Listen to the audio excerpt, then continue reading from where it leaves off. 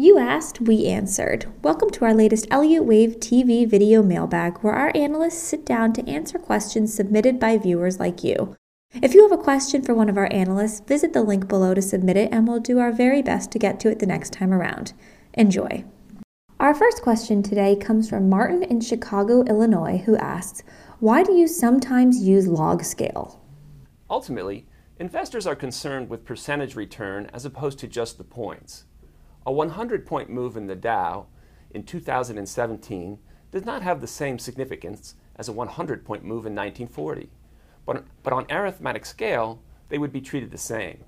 Log scale graphs price movement on a percentage change basis. Therefore, whenever there is a wide range of values, it's better to use log scale as opposed to arithmetic scale. Laura from Princeton, New Jersey asks, I understand that volume tends to pick up around the middle of wave 3 at the point of recognition. Other than wave 5 sometimes not having greater volume than wave 3, are there any other nuances of volume patterns that accompany Elliott wave theory?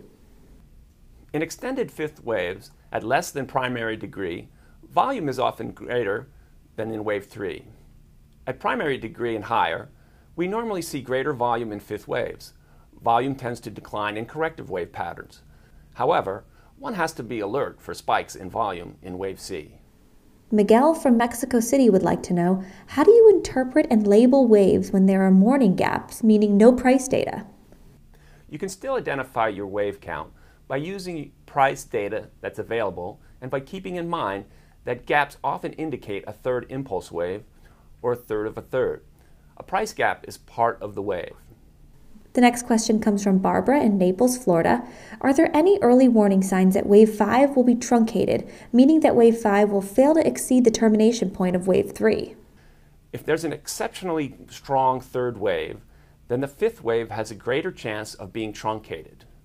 Truncations are a sign of exhaustion in the main trend.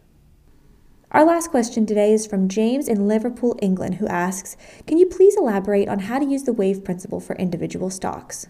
Certain individual stocks, including widely traded ones, do exhibit clear Elliott wave patterns. It just depends on the stock and the time frame. For an individual stock, avoid taking action unless you're able to discern a clear wave pattern. If there's a clear pattern, then in terms of taking action, the wave count of the individual stock supersedes the wave count for the market as a whole.